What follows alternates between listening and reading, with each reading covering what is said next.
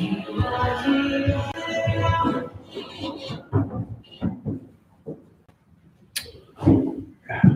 welcome to Crosspoint. If you're going to be listening to this later on in the week, I want you to at least know you're in the right place. This is our live stream that starts in about 6 minutes. We'll have folks that are joining in the next few minutes, but wanted to go ahead and connect to you right now and let you know you're in the right place. So just hang tight and we'll just visit, mill about smartly for the next 5 minutes or so. You like that? I'm not going to. I'm going to spare you all that this week. I see. No, that's smart.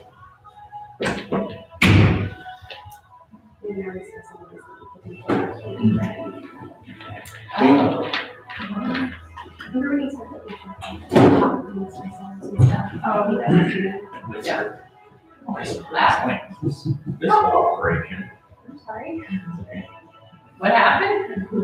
There's a pole in between us. Oh. He doesn't like that. Oh no. I'm sorry. It's okay. There's a hole in between the ambulance. Oh. I think me and Evan are good. Yeah. I can know what I have. As we so often do. Yeah. Walk into it and then just sit back and every cuddling. I don't even think we've like shaken hands. You didn't shake hands with the last one. You're on. We're talking about back in the So don't be talking about me or anybody else that you want to We're talking about my fondness for physical affection. Yes, I'm with you. There's still only one person on, so Did you do a public? yeah.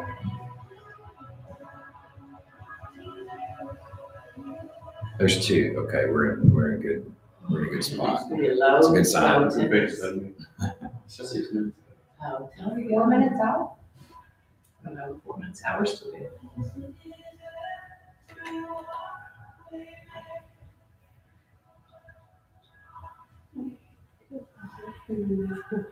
Yeah. It was cold.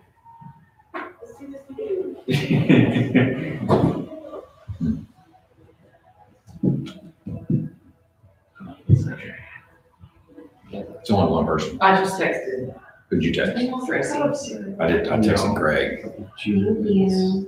You're a junior? Yes. There's a big old thing there on the cup of shit. But you have a little cup yourself. There's two. Okay, maybe we're in the right. Oh, yeah, Three. Tracy. yes. Okay, good. All right, folks are starting to connect. It's hard to tell on this end. If I've done this right every single week, I feel like I'm starting from scratch. So folks are starting to log on. We're glad that you're joining us this morning. We're going to start in just a few moments, but wanted to first let you know you're in the right place. I want to share a few brief announcements that I'll share also at the end before our benediction. So stick around at the end once you hear announcements. I trust that there's still a benediction for us. But this afternoon, Life Group Shepherds are going to have a Zoom meeting at 4 p.m. So I want to invite our Life Group Shepherds to connect to that. I sent out an invitation earlier this week that you can respond to and say, I'm in. You don't have to do that. You can just log in. And at 4 p.m., we'll limit that to an hour. It may be less than that, but we just need to connect to our life groups and just see how folks are doing and see how we can come alongside and serve y'all and just to get caught up. So it's at 4 p.m. today. At 7 p.m. tonight, we have our quarterly member meeting. So if you're a member of Crosspoint Fellowship, you're invited to join us online at 7 p.m. Just to sort of catch you up on what we're working on in dealing with reentry, some of the reentry issues that we're facing and working through. We are truly creating the wheel. This is uncharted territory for everybody, but we're connecting to some good resources, and we want to do what we can tonight to catch you up on what we're working on, and then also to give you some insights into this last quarter. The month of April, we're praying for local businesses, so I'll invite you and encourage you to keep praying for local businesses and to patronize those businesses if you're able to keep our restaurants and some of those places that are closed down, are mostly closed down for on-site visits that we can do some takeout, things like that. Also want to invite you to invite others to join us online. There are folks in our community right now that may never step inside the doors of a church building, but this could be a wonderful time where they might be able to hear the teaching and preaching of the word. They might be able to come and taste and see that the Lord is good through an online connection. So I encourage you to invite others to listen online, or if they're part of a local church, to listen to their church online, because chances are their church has virtual worship each week. Ladies Ministry Virtual Coffee will be Monday morning at 10 a.m. Well, we did have that scheduled for 8:30, but we're going to modify that meeting to schedule it for 10. It seemed like that might be a better time for folks once the kids are kind of on their way doing their thing for the morning, to maybe break away for a few minutes for a 10 a.m. Visit together. So we're going to start in just a minute or two. It's actually 11 right now, but we're going to give it another minute or so for folks to get connected.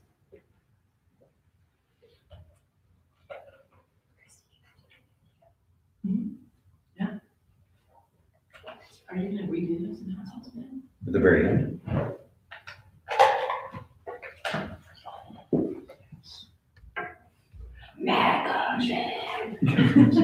This isn't a junior man. This is a senior man. Like with movies.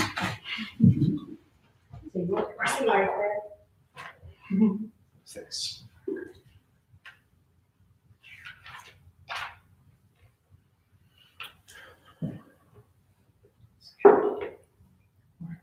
It is pretty day. Church outside. Church outside? We can all stand there and look through the window. All right, let's go ahead and get started. We'll let folks will join us, I'm sure, in the next few minutes as we get started. But I'd like to begin our time in prayer. We're praying for a people group this morning for the Kahar people of India. 8 million people, 0.0% of which are Christians, as far as we know. There's no Protestant, evangelical Christian presence there at all, as far as anyone knows. So we want to pray for this 8 million strong people group, Hindu people. We want to pray also for a local church. We're praying for Jimmy Vaughn and for his family and for Authentic Life Fellowship Church. We're praying for the sick and the anxious and the struggling in this season. So join us in prayer if you would. God, we are thankful for these few minutes that we have together. Lord, we are thankful that we are able to connect. We are able to engage the teaching and preaching of the word each week. Lord, we're thankful that we get to join you on the Mount 2,000 years ago and hear from you this morning. Lord, I pray that you would speak to us, that you would equip us, that you would gird us, move us, give us an insight into how you work and how things work this morning. I pray that that will happen for us as we gather over your word in Matthew chapter 5. Lord, we also want to pray for a people group this morning. We're praying for the Kahar people of India, people of 8 million people that are Hindu in faith. Lord, we want to lift them up and ask you to draw them to you. As far as we know, as far as we can see, there are no Christian, there are no believers in the country. And Lord, we want to ask you to draw this people, to send workers to the far corners, to burden people here with the discomfort of staying, so that they will go and sow good seed of the kingdom to the far corners of the field. And we pray for this people group and ask you to draw them for your glory and for your name's sake. We pray also for Jimmy Vaughn this morning. Thankful for a friendship now that has, he and I have gotten to know each other a little bit.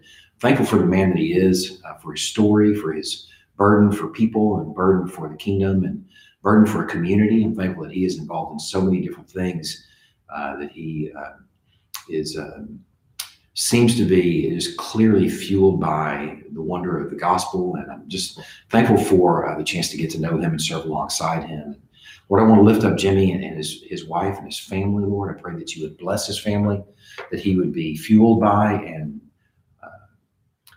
guided by the gospel as he's serving his church and his community.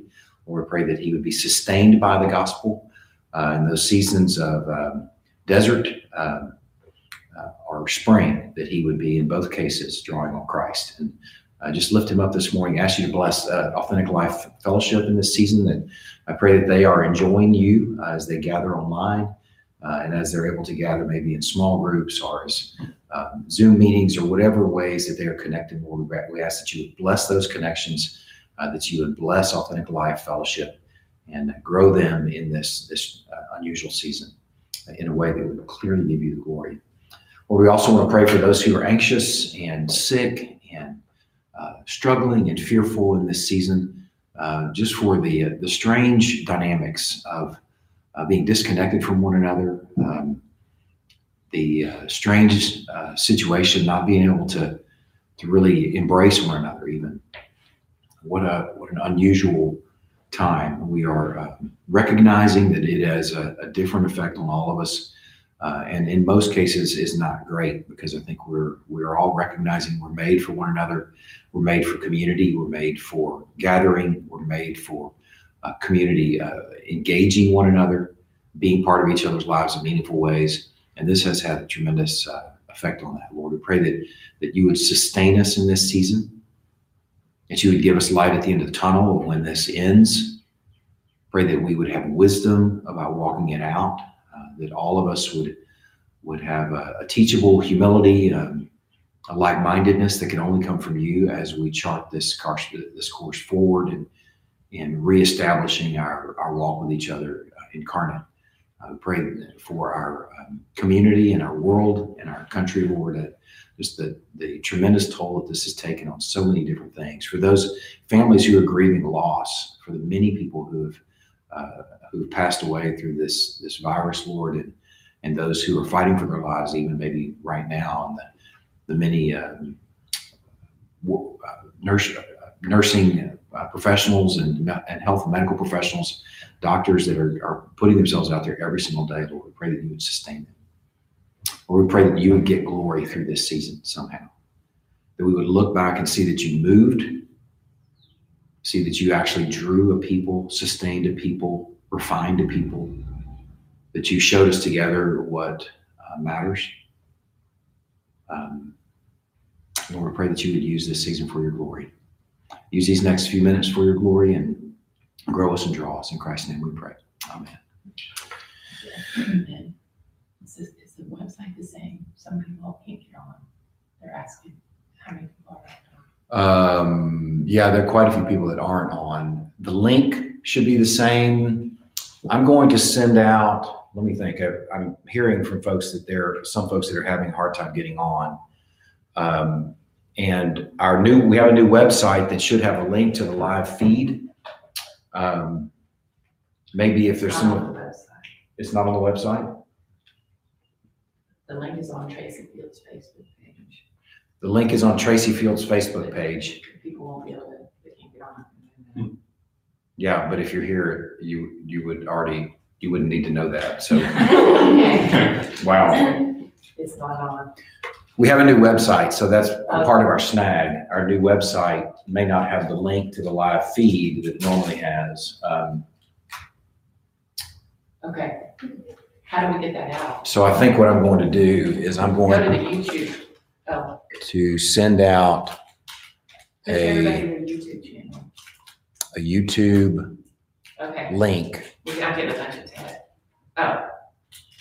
Oh, keep going. Keep going. Keep going. It's recording. Okay, I know, but I'm trying to get connected, everybody out there. How do we get connected to everybody? And I'm trying to send this out. There's a Okay. link that I can send out here, Okay. but I'm not sure how to send it out. Okay. Okay. All right. Thanks, Erin. Okay. She's going to text the YouTube link, but keep going. Okay, I've got the YouTube link. Y'all just hang tight just for a moment here. This is something easily remedied.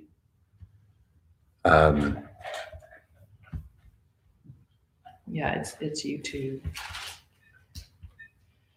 Live on YouTube. Keep going. Okay, y'all hang tight just for a moment. We're trying to work through a little technical issue here. And I'm going to send this link out to the entire church right now. So check your email. Well, if you're not doing this, then you wouldn't know to check your email. So I don't know what else to do other than to send this out. Or you can just go to YouTube and type in Crosspoint Fellowship.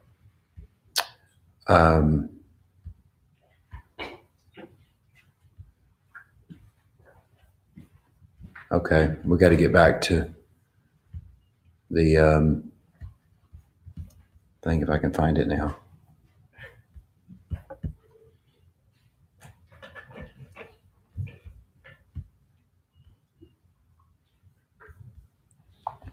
Okay, really sorry about that. That's just a little snag we got to work through. We've migrated to a new website that apparently doesn't have the link that we need to get you online. So hopefully for folks that were not able to log in this morning, we'll connect you to this resource later on today because it is still recording. You'll just have that weird, 3 minutes or so, 4 minutes. It felt like an hour where we're trying to figure out the technical difficulty. So just press on and maybe fast forward a minute or two. We're in Matthew chapter 5, verse 48. So I invite you to stand for the reading of God's word this morning.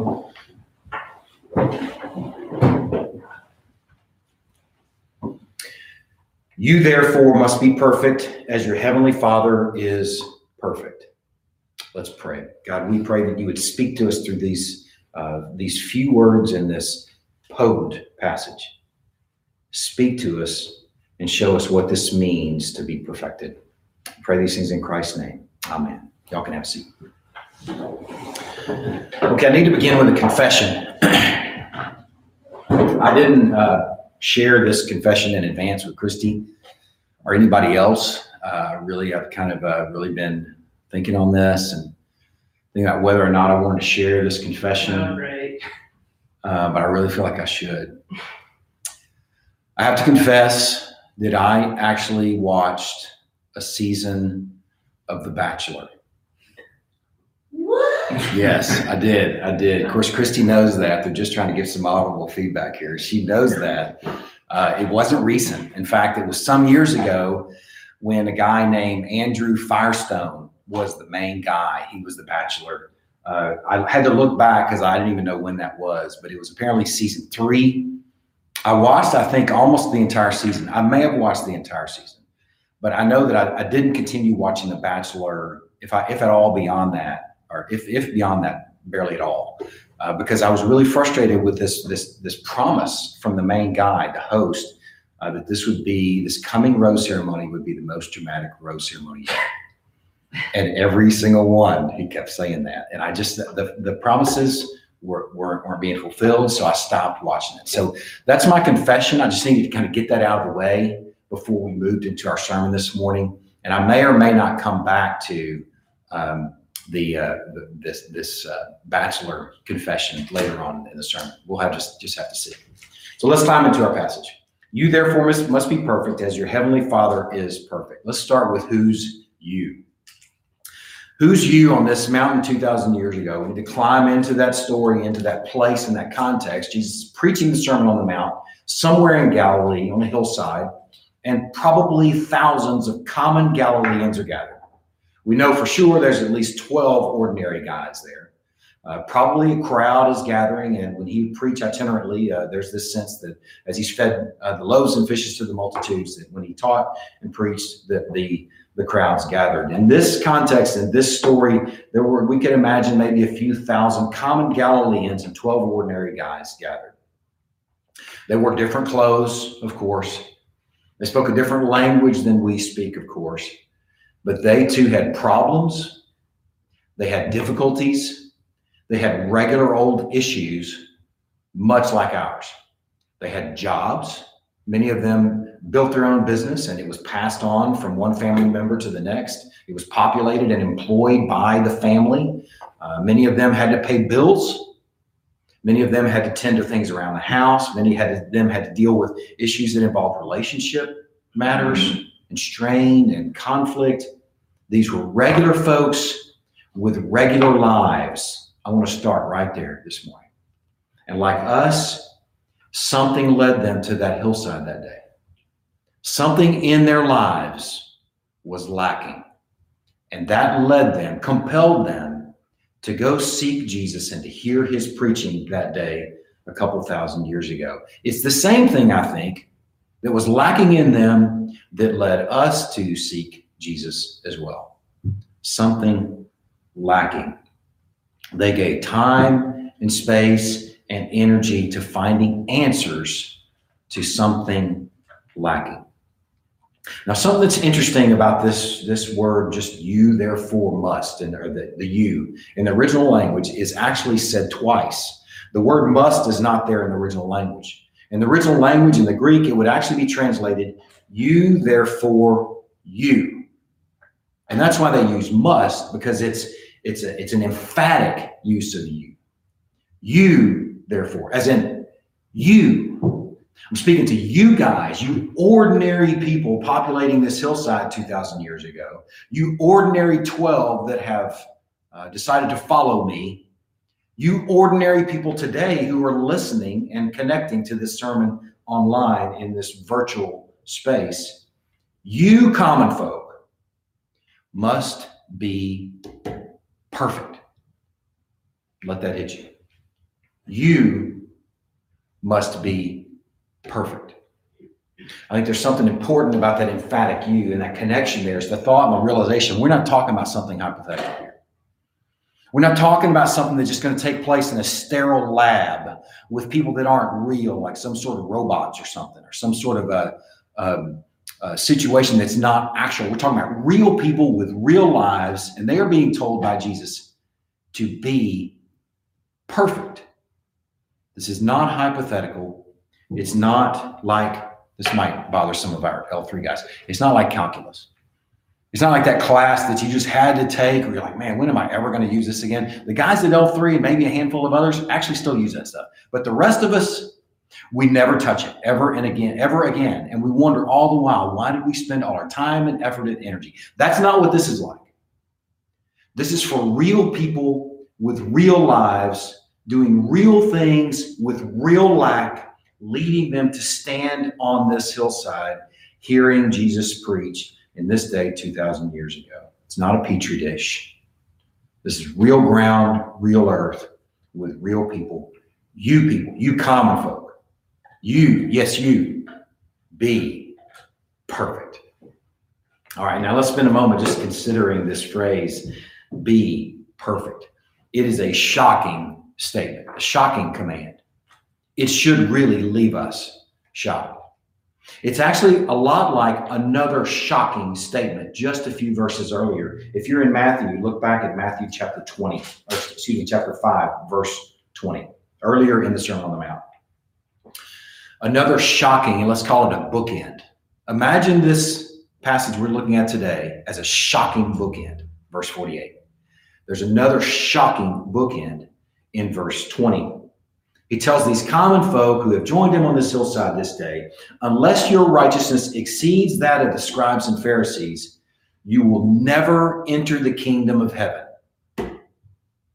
Unless your righteousness exceeds that of the religious Olympians, unless you can outleap them, outrun them, outlast them, you will never enter the kingdom of heaven. It is a shocking statement, and it likely would have left the crowd looking around at each other. Did he just say that?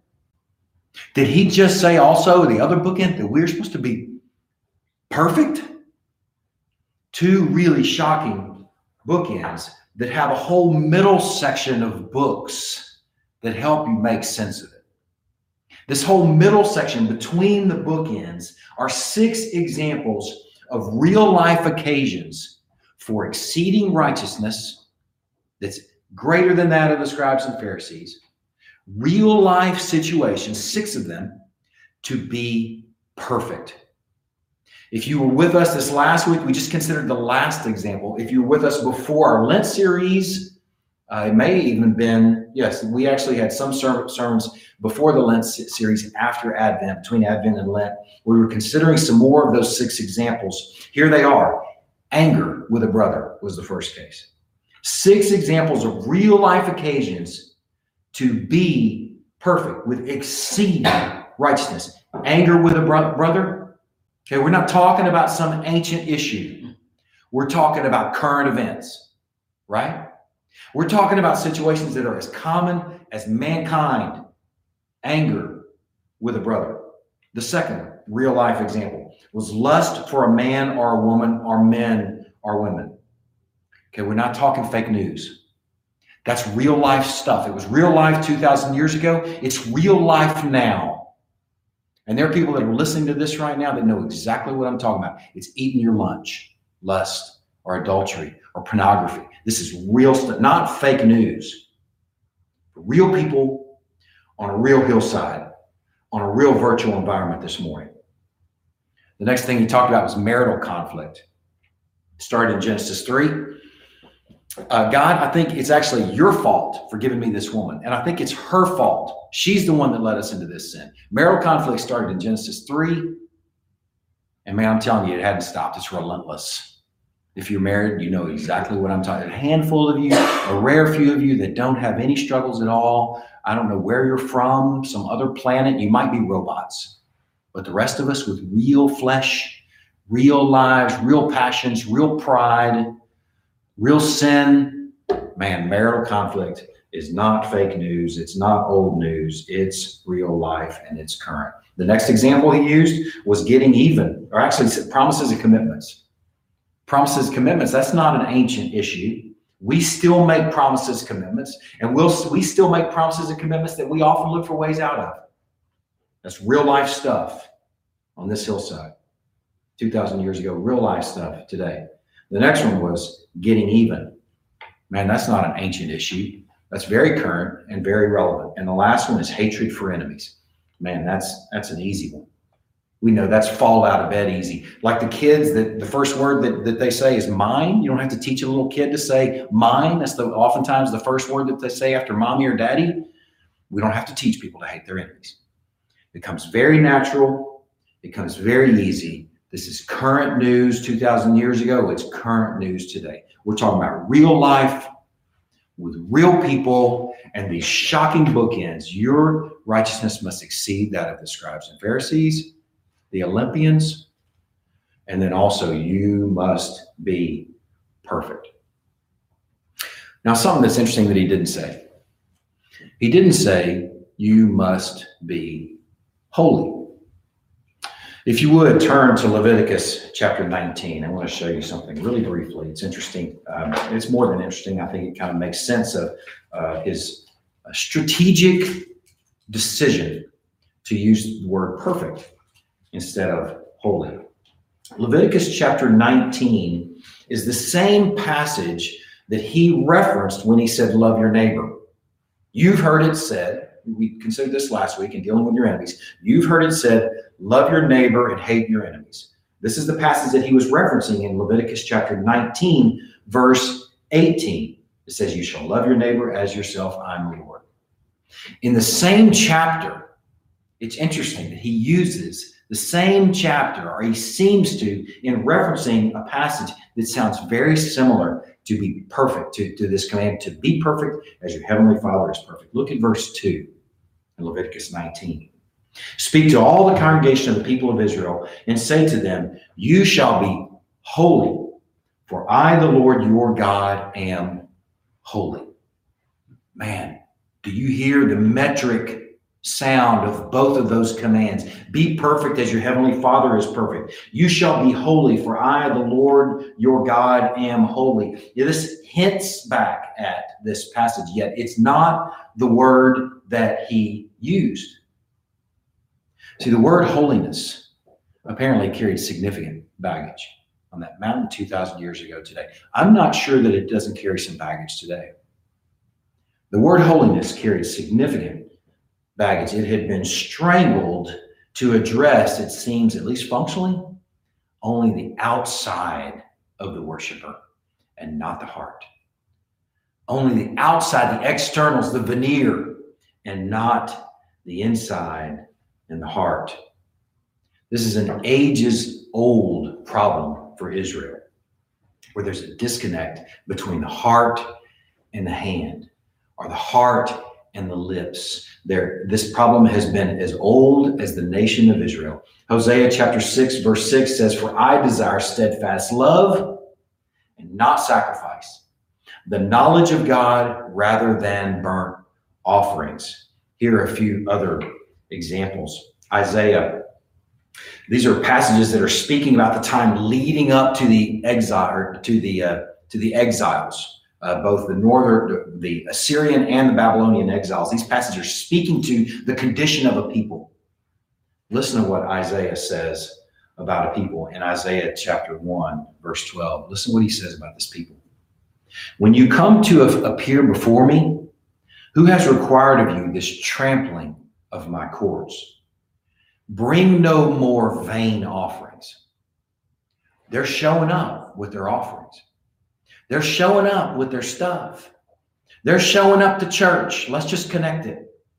Incense is an abomination to me. New moon and Sabbath and the calling of convocations. I cannot endure iniquity and solemn assembly.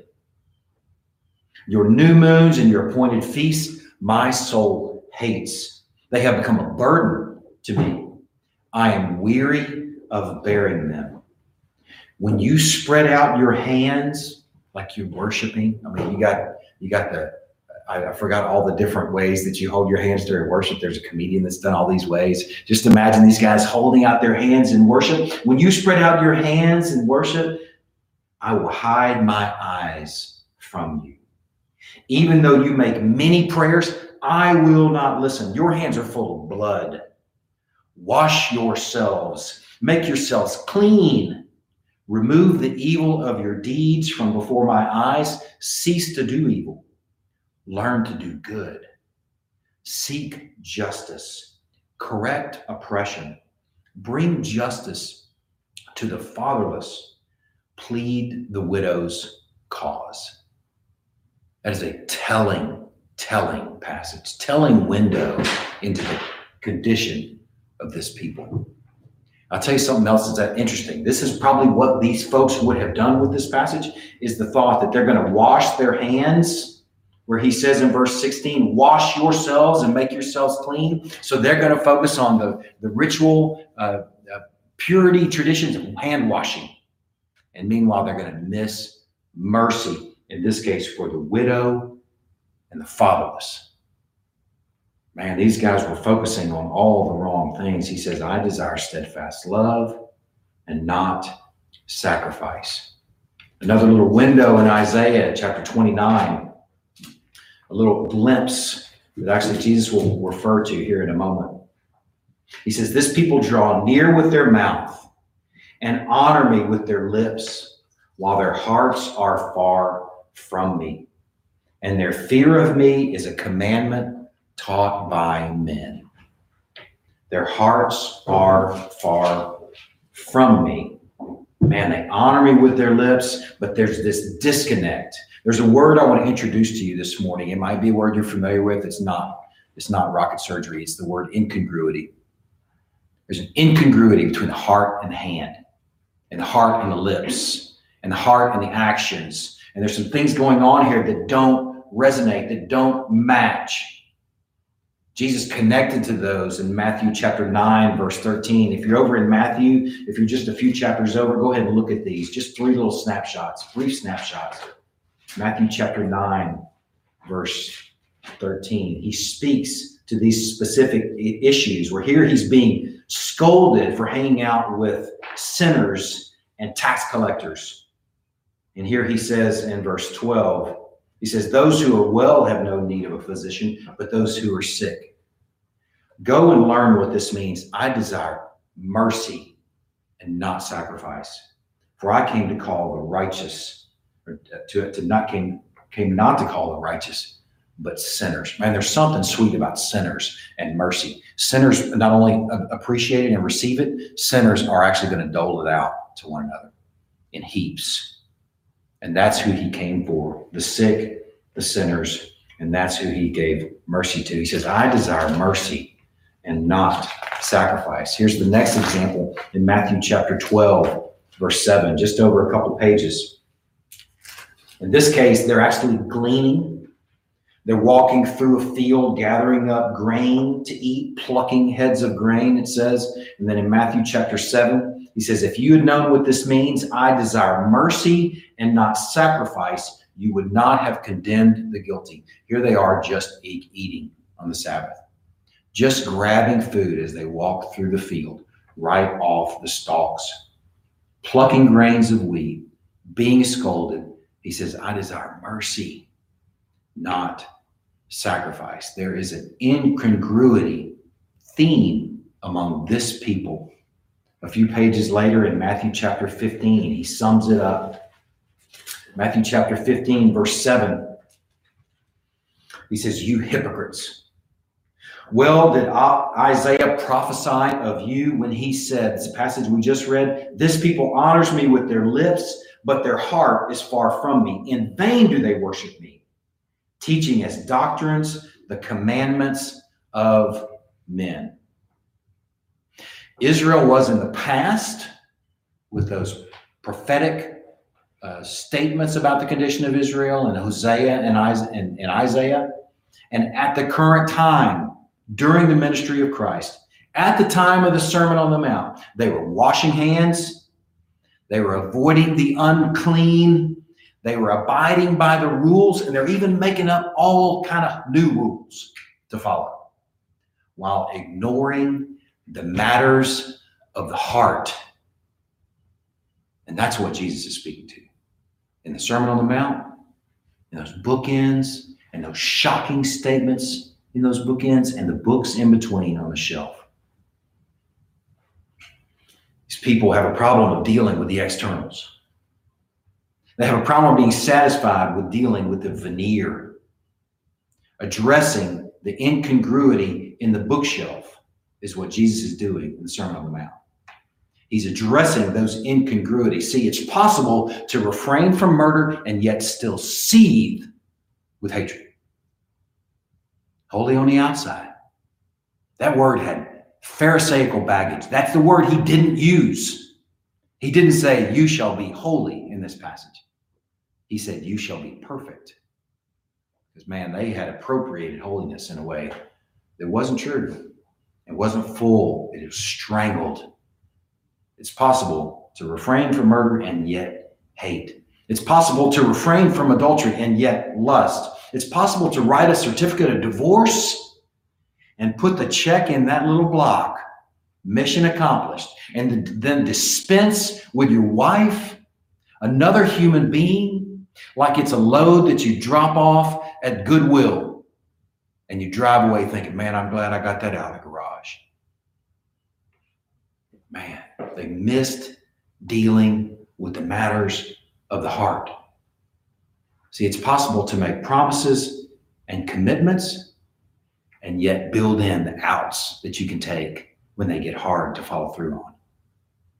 It's possible also to call for an eye and a tooth for a tooth and miss mercy altogether. We're not talking about an ancient problem, people. We're not even talking about something that's just Israelites. I hope we can all connect to this. We're talking about a human problem.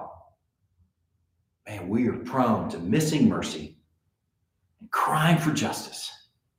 It's possible to hate your enemy and to miss God's relentless and sacrificial love for his enemies.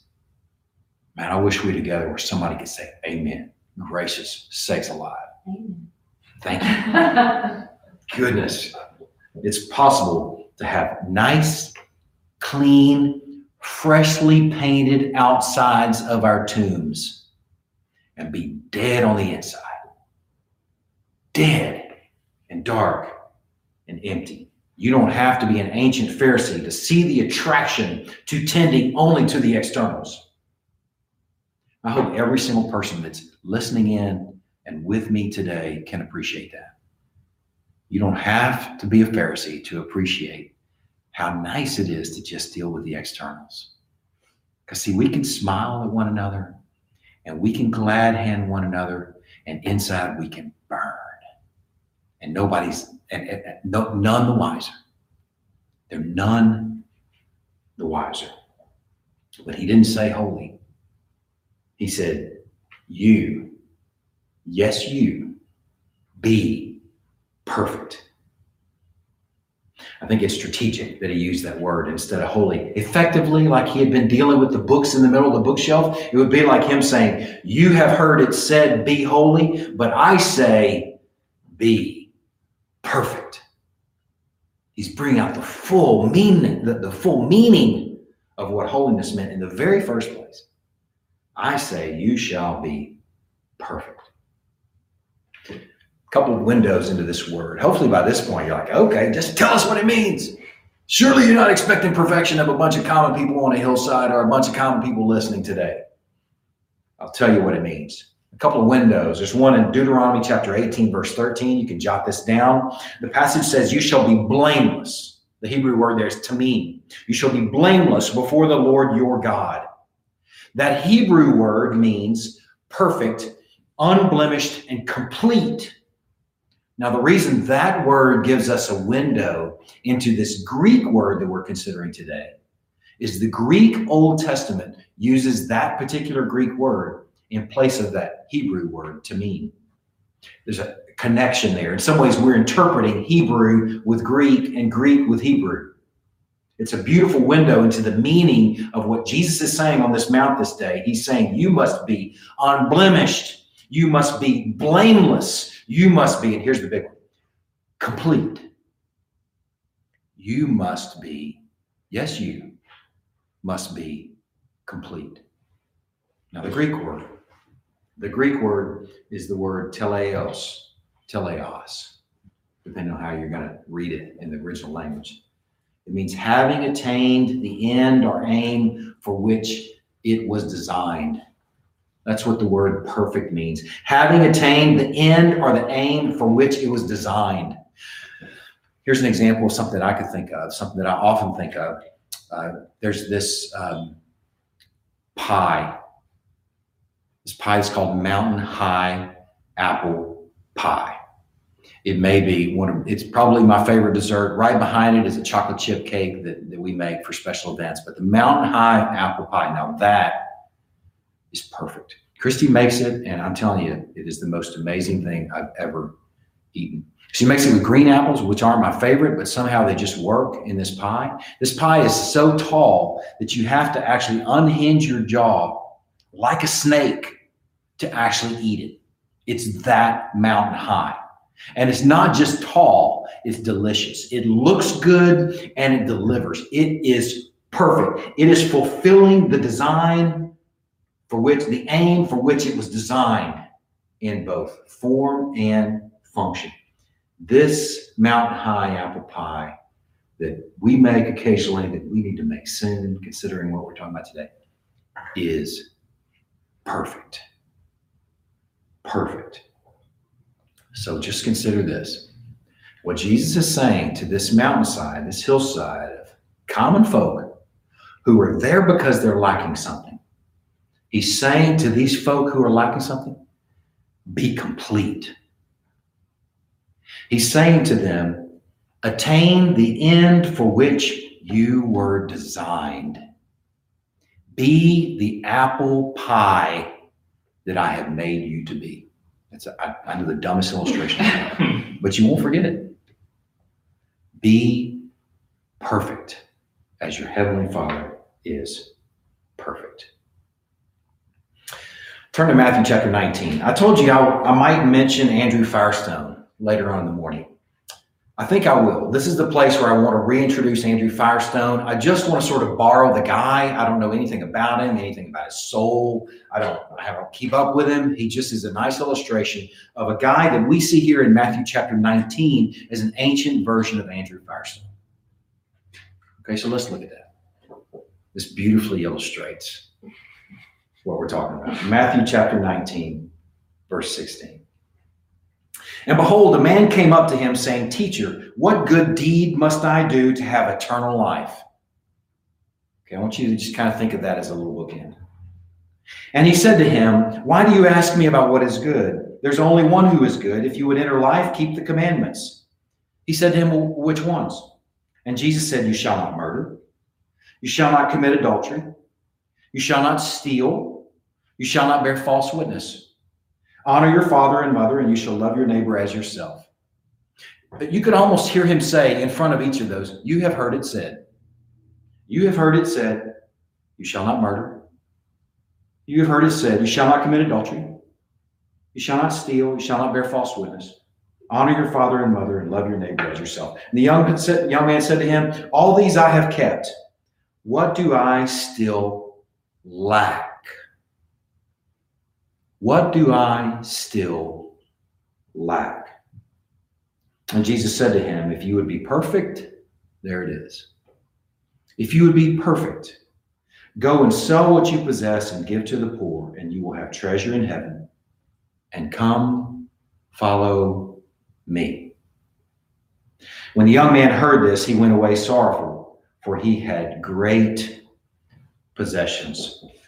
I want you to notice the bookends there, the call to perfection with this commentary about this question about eternal life. It's very similar to the bookends that we considered. Your righteousness must exceed that of the scribes and Pharisees if you are going to inherit the kingdom. Those are synonyms for eternal life. Okay, that's a nice little bookend. And then the books on the shelf, they're all there. He's dealing with the same things. You've heard it said. And then he calls him to perfection. This is a beautiful illustration of this passage that we're considering today.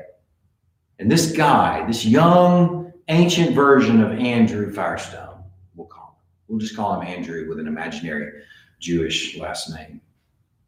He's rich. He's got covenantal blessings. Man, that's what left them so shocked when he dealt with it, the difficulty of a rich man entering the kingdom of heaven, because they're like, if he's not in, who's in? Because he's a shoe-in. Because he's clearly swimming in covenantal blessings. He's heaven-bound, of course. What in the world are you talking about, Jesus? This guy was rich with covenantal blessing. Firestone tire rich. He's a shoe-in for eternal life. He's earnest. He's seeking some answers. I mean, you got to like a guy like that, right? He's coming to Jesus. He's got all this money. He's got all this stuff. He doesn't appear to have any physical needs. Yet he's coming to Jesus and he's looking for some answers. He's like the folks who were on that hillside 2,000 years ago that left their jobs to go hear Jesus preach. He's like folks that are tuning in this morning and that will listen to this later on in the day, that gather with us corporately when we gather, seeking Christ, seeking something. He's earnest. He's not a murderer. Man, that's good. He's not a slanderer. He doesn't badmouth people or talk about people. He's not a thief. He even honors his father and mother. And just to top it all off, he loves his neighbor. Man, just envision this nice block sitting right next to this guy, this imaginary block floating around in the air. And Jesus says, check. Big check in the block for the externals. This guy looks smashing on the outside. This guy looks amazing. You've got all you have heard it said down, young Andrew. Man, you are really quite a catch. I mean, he is really something else. But something was lacking. He said so himself. It's really a pretty shocking statement. Jesus tells him all the things he must do in verses 18 and 19. You shall not murder. You shall not commit adultery. You shall not steal. You shall not bear false witness. Honor your father and mother. You shall love your neighbor as yourself. And the young man, he didn't say, oh, okay, I do all those things. Cool. He says, I do all those things. What do I still lack? This guy himself recognized he's missing something. He had it all, the world would say, and even ancient Jews would say. He had it all. And Jesus answered to him, says, Andrew, if you would be perfect, if you would be whole, if you would be complete, if you would attain the aim or end for which you were designed, you must surrender that covenantal blessing for this covenantal blessing. And that covenantal blessing is me. You must surrender that and grab hold of me. You know, the tragedy of the story for this young man was when the passage says, when the young man heard this, he went away. It says more. It says, he went away sorrowful, for he had great possessions. I could kind of focus on the sorrowful, for he had great possession. But just consider just those simple words. When he heard this, he went away. He walked away from the answer to what he lacked. He walked away from the person that would fill that and make him whole. He walked away from the point of his searching, the plot behind his riches and his search that day. See, God uses these circumstances, all of us. They're different for all of us. These 6 examples that he gave in the Sermon on the Mount, the example that he uses here with this young man, he's surgical. He gives us occasions and circumstances, marital conflict, anger, lust, all the things, money in this case, to lead us where we're experiencing lack, to lead us to draw on him. These are terrible and painful escorts to the greatness and the sufficiency and the wonder and the glory of Christ. They're not obstacles to worship. They're escorts to real worship. The faith response for this man in this moment, just kind of drafting a faith, what I think would have looked like a faith response. I don't think it would have been rushing off and selling all this stuff. I think the faith response that seems in keeping with the rest of the Bible, the rest of the gospel, the rest of the New Testament with real lives walking out the gospel would have been something like this. Oh Lord, I believe, help my unbelief. Lord, I'm rich, help my riches. Help my bank account. Help my heart. Lord, I know that I love that stuff. I know that I hold that stuff dearly, and I don't want to. So I'm not leaving you. I'm sticking with you. You're where transformation takes place. You're who brings it. You're the one. You're the carrot. So I'm sticking right here. And I'm confessing, I still love my stuff. Help me, please. Help my unbelief.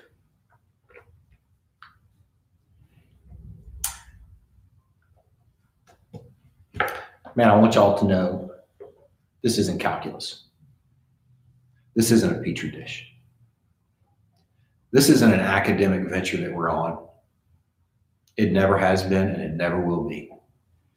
This is real life stuff in real circumstances, in real situations that are excruciating. Man, I'm going to tell you right now,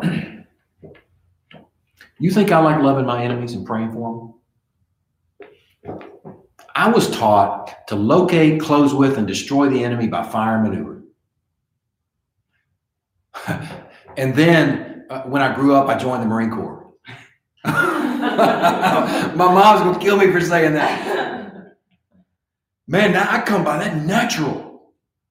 I want to eat people's lunch. But man, I'll tell you what I find in that strong craving for justice, in that strong desire to defend an eye for an eye and a tooth for a tooth, I find in Christ, I find a messenger of an impossible command, but I also find the means to walk it out.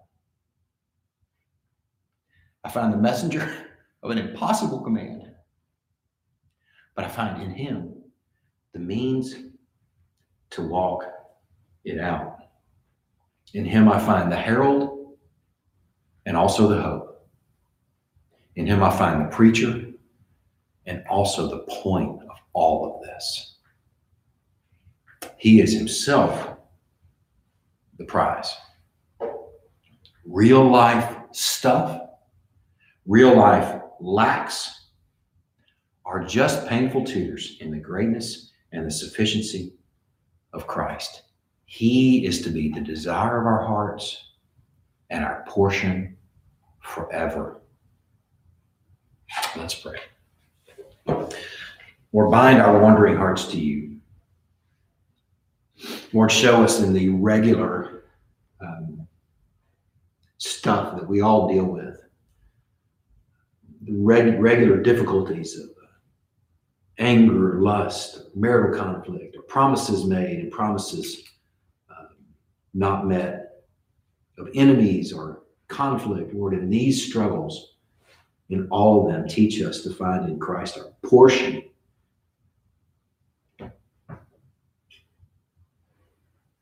Teach us to draw on him and hold us fast. In Christ's name we pray. Amen. We're in Matthew chapter 26 for our supper, just a few pages over. If you'd like to join me, I'll give you a moment to go ahead and get your supper sorted. Daniel, you want to grab our supper for us?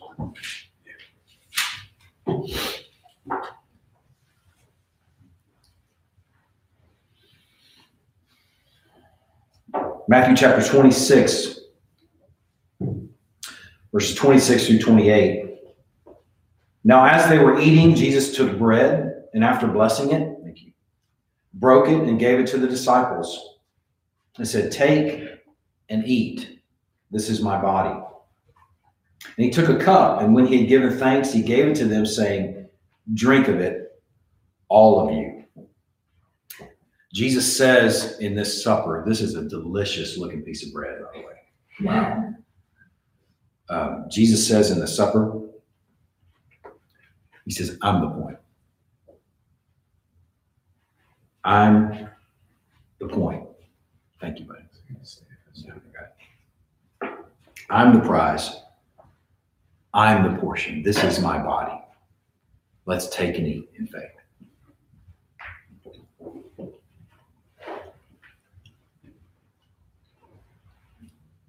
Let's take and drink in faith. Drink of it, all of you. Let's pray. God, we are thankful that weekly we have the opportunity to enjoy Christ as our portion. Pray that what we know, what we hear, what we read about, what we talk about will find its way inside and work its way out, will transform us. Lord, we want to be perfect as you are perfect. We want a righteousness that exceeds that of the scribes and Pharisees as we hold fast to Christ. And he transforms us to look and move like him. Or more than that, as he draws us into deeper and sweeter fellowship with him. You are our treasure. We pray these things in Christ's name. Amen. Thank you for joining us this morning. We have a benediction here in a moment. Let me just share a couple of brief announcements with you. We have a Life Group Shepherd Zoom meeting this afternoon at 4 p.m. I'll send out a reminder to those Life Group Shepherds with that link. I ask you to please join in with us if you're a Life Group Shepherd so we can just kind of spend some time getting caught up on how your Life Groups are doing and how we may come alongside you and serve you. Also, tonight we have our quarterly member meeting at 7 p.m. I'll send out a link this afternoon for that as well. Also, I'll send out a quarterly member meeting update. Erin Adele worked on that this week for us, and she had it ready before now, but I thought just time-wise, that I'd like to put that in your hands this afternoon via an email to where you can spend some time looking that over. Now, tonight at our Zoom meeting, it's going to be all the membership. So I'm going to mute us from the very beginning, other than the person speaking. I think I sent out I sent out an agenda earlier this week. So if you'd like to see that agenda and you'll just know who's speaking what in what order. But if you have questions, please just hold them for the Zoom meeting.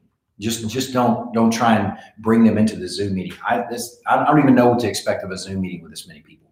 But please know that if you have questions or concerns, please know that you can field those. You can send those to elders@crosspointfellowship.us. And we will do the best that we can to get back to you as soon as possible with answers. I want to remind you that April, for the rest of April, we're praying for local businesses. Of course, we can continue to do that, but I want to invite you to do that, especially as we finish out the days of April. I want to encourage you to invite others to join us online. Man, this is a sweet space that we enjoy together every single week. And I pine for others to taste and see that the Lord is good. If they're part of another church and they're engaging their church and joining them online, then cheer for them. If they're not part of a church, many of folks that we live with or live by and work with profess Christ, but they don't walk with the people. I don't know how that's even possible. So encourage them to taste and see that the Lord is good by joining us online. The ladies ministry virtual coffee has been moved or will be moved officially. This is the notice from 8:30 tomorrow morning to 10 a.m. It seemed like a better time, sort of mid-morning, to enjoy that at 10 a.m. So if you would, go ahead and stand and we'll receive together our benediction from Colossians chapter 3, verses 16 and 17. Let the word of Christ dwell in you richly, teaching and admonishing one another in all wisdom, singing psalms and hymns and spiritual songs with thankfulness in your hearts to God. And whatever you do in word or deed, do everything in the name of the Lord Jesus, giving thanks to God the Father through him. Amen. Y'all have a wonderful week. God bless y'all.